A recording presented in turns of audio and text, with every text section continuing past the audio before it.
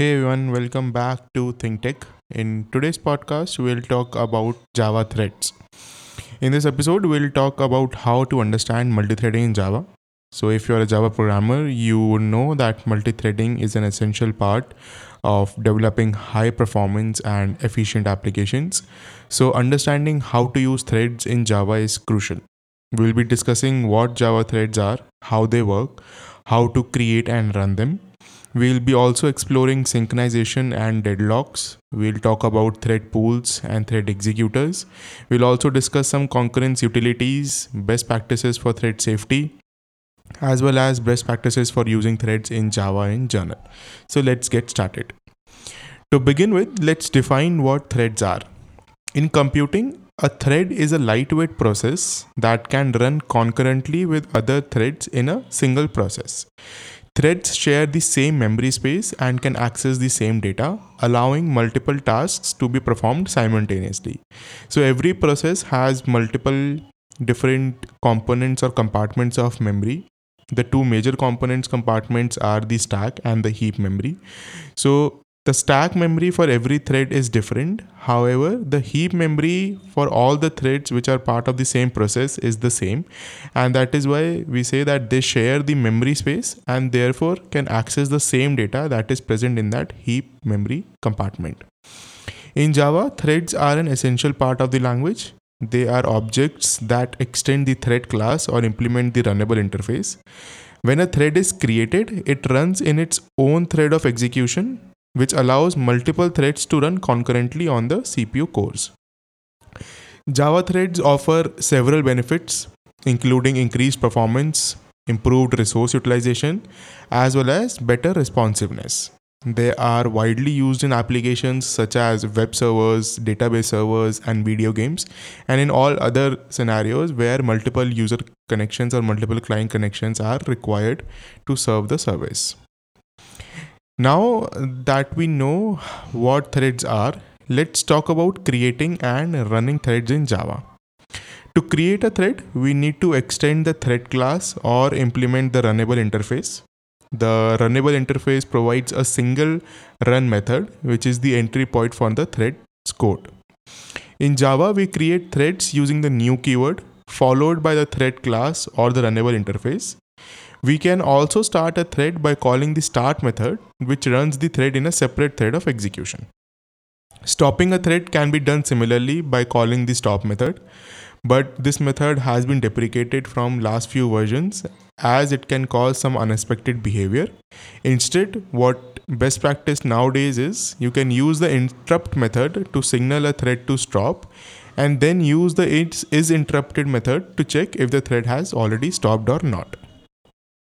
So as we discussed that Java threads share the same memory space and can access the same data, the same heap space they share and can access the same heap data. This can lead to problem when multiple threads try to access the same data simultaneously. And this is where synchronization comes in. Synchronization is nothing but a process of ensuring that only one thread can access a shared resource at a time. We can synchronize a method or a block of code using the synchronized keyword, which is provided by Java. When a method or block is synchronized, only one thread can execute it at a time, ensuring that the shared resource is accessed safely and is accessed by only one thread at a time. However, synchronization can lead to deadlocks. A deadlock occurs when two or more threads are blocked, waiting for each other to release resources. So for example, if thread A holds resource A and is waiting for resource B, and whereas the second thread holds resource B and is waiting for resource A, then we say that these two threads are in deadlock because they are holding resources which are required by the other thread to use. To avoid deadlocks, we can use strategies such as avoiding nested locks, using a timeout when acquiring locks, and ensuring that locks are released in the same order they are acquired. So there are a lot of well-documented, well-researched techniques to avoid deadlocks, and we can use any of those to avoid deadlocks in threads in Java as well. Now, creating and managing threads can be a very costly operation, and creating too many threads can lead to performance issues. And this is where thread pools and executors come in. So a thread pool is a collection of threads that are started or they basically are created at a startup time and can be reused multiple times. Thread pools improve performance by reducing the overhead of creating and destroying threads. So it is basically a abstraction that is given out to developers so that the low level tasks of creating and destroying threads is abstracted from the developer code, and these libraries can take care of creating and destroying threads. Executors are again a high level abstraction that manages thread pools and provide a convenient way to execute tasks asynchronously. The executor framework provides several classes that can be used to execute tasks in a multi-threaded environment. These classes are executor service, thread pool executor, and schedule executor service. So please check out these classes if you want to use the executor service framework to run and manage threads.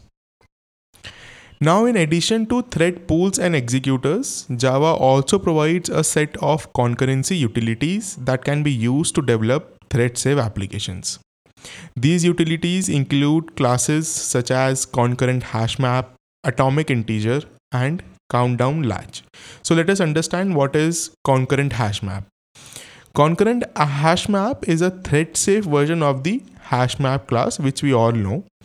This can be used to store and retrieve data in a concurrent environment. So in a normal hash map class, if there are multiple threads which are trying to either insert or update the map, the Java code will fail with a runtime exception, which basically more or less says that concurrent modification for the data structure is not allowed. Whereas to counter that, we have an implementation of hash map as concurrent hash map, where it is a thread safe version of the hash map class and multiple threads can update and add keys to concurrent hash map. Atomic integer again is a thread safe class that provides atomic operations such as incrementing and decrementing without the need for synchronization. So one of the major problems that we face with multi-threaded programs is the problem of lost updates. So this is something that we will not go into detail, but you can read through it or read about it in detail on other sources. But I'll give you a high-level overview of what the problem is. So if there is a single variable that multiple threads are trying to update, if we do not add a lock or a synchronization block on that update code, then multiple threads can potentially update the same variable at the exact same time, and there might be some updates that get lost because there is no proper synchronization that is set on the piece of code which is updating this variable. To avoid that, Java has introduced a thread safe class for atomic operations, which is the atomic integer, which can be used for incrementing and decrementing, and this is said to be safe even when multiple threads are trying to update the same variable. Countdown latch again is a synchronization aid that allows one or more threads to wait for a set of operations to complete. So these utilities are designed to provide a high level of concurrency and thread safety while minimizing the need for synchronization. Thread safety is a critical aspect of multi-threaded programming. It refers to the ability of a program to work correctly in a concurrent environment where multiple threads can access the same data. To ensure thread safety, we need to synchronize the shared resources and use thread-safe classes and methods as we discussed above. We also need to avoid race conditions where multiple threads are competing for the same resource, and also ensure that our code is atomic, meaning that it executes as a single indivisible unit. So thread safety, we need to keep all these parameters in mind, and only when all these parameters are met, we say that our code is thread safe and it can be run concurrently via multiple threads or in an environment which is concurrent where multiple threads are running the same piece of code. Now let us discuss about some of the best practices for using Java threads.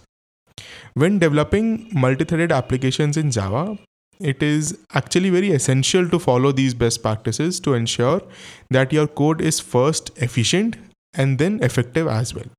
So I'll give you some high-level tips that you can keep in mind for writing effective and efficient Java threads programming or Java threads utilization. The first and the foremost best practice is to use some abstraction like thread pools and executors to manage threads.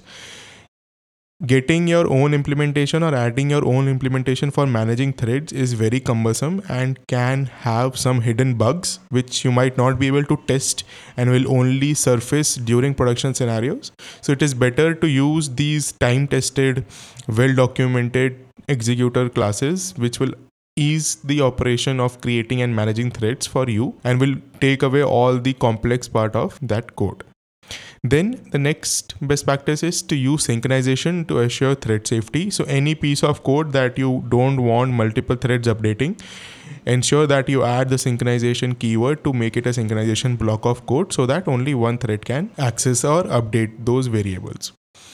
The next best practice is to avoid nested locks and use a timeout when acquiring locks to prevent deadlocks. So no thread should be allowed to hold a resource for an indefinite period of time. There should be a timeout, and within that timeout, if the resource is not released, then it should automatically get released so that we can prevent deadlocks.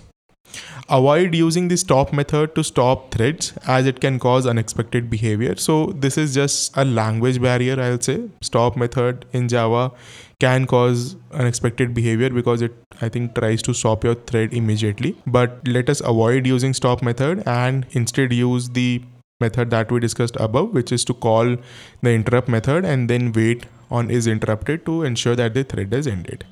Use atomic operations to avoid race conditions and ensure that your code is atomic. So atomicity of a multi-threaded program is very important. So you should always ensure that you are doing atomic operations and operations that cannot leave your code in an inconsistent state. For example, if you are trying to add or increment two variables, and that is an atomic operation that you want to either add or increment those two variables, or you do not want to increment any of those variables. So do not put those two increment operations as separate statements. Make them part of as one atomic operation and ensure that both of them get executed or neither of them get executed. The next best practice is to avoid excessive use of synchronized blocks as it can lead to performance issues. Now this is a very important point. The whole reason that we use multithreading is to improve the performance, is to divide the tasks among multiple threads so that each thread can work on its own piece of task and then we can have parallel progress of the entire task. Now if you add too many synchronized blocks, so that becomes a bottleneck for the entire processing workload, because on synchronized blocks only one thread can access that block and other threads have to wait. So if you put too many synchronized blocks, then even if it looks like that you're running multiple threads, all your threads will do is wait on that synchronized blocks a lot and will not be able to give you the performance that you expect. So avoid using synchronized blocks until and unless it is very, very important. Use the volatile keyword to ensure that changes to a variable are immediately visible to all threads. So this is again a good trick and Java supports it. So use the volatile keyword so that as soon as you make a change to a variable, it is visible to all the threads running as part of that process. And the final suggestion is to test your code in a multi-threaded environment to identify and fix any issues. So many a times what we tend to do is we write a multi-threaded code, but all our unit test cases or all our functional test cases basically test just a single threaded use case. And that is why a lot of corner cases or a lot of complex cases get missed while testing, and they only surface when the code is running in production environment, and that is something that we should avoid. So even when you write unit test cases or even when you write functional test cases, make sure that you're able to simulate how the production use case would actually look like by running multiple threads for your code and running your test cases via multiple different threads, and make sure that your code runs as expected. So in conclusion, multithreading is an essential part of Java programming, and understanding how to use threads effectively is very crucial for developing high performance, effective and efficient applications. In this episode, we discussed what Java threads are, how they work, and how to create and manage them. We also explored synchronization and deadlocks, thread pools and executors, concurrent utilities, thread safeties, and then finally the best practices for using threads in Java. I sincerely hope that this episode has provided you with a better understanding of Java threads and that you can apply this knowledge to your own projects at your own companies.